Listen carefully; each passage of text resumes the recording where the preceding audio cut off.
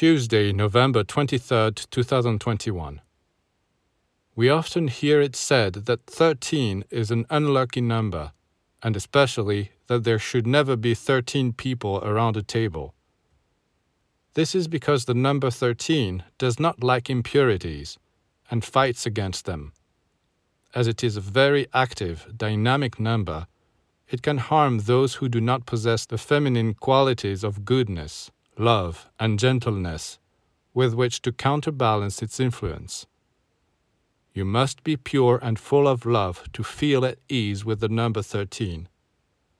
On the physical plane, 13 is linked to the cross, 1 plus 3 equals 4. That is to say, to suffering and imprisonment.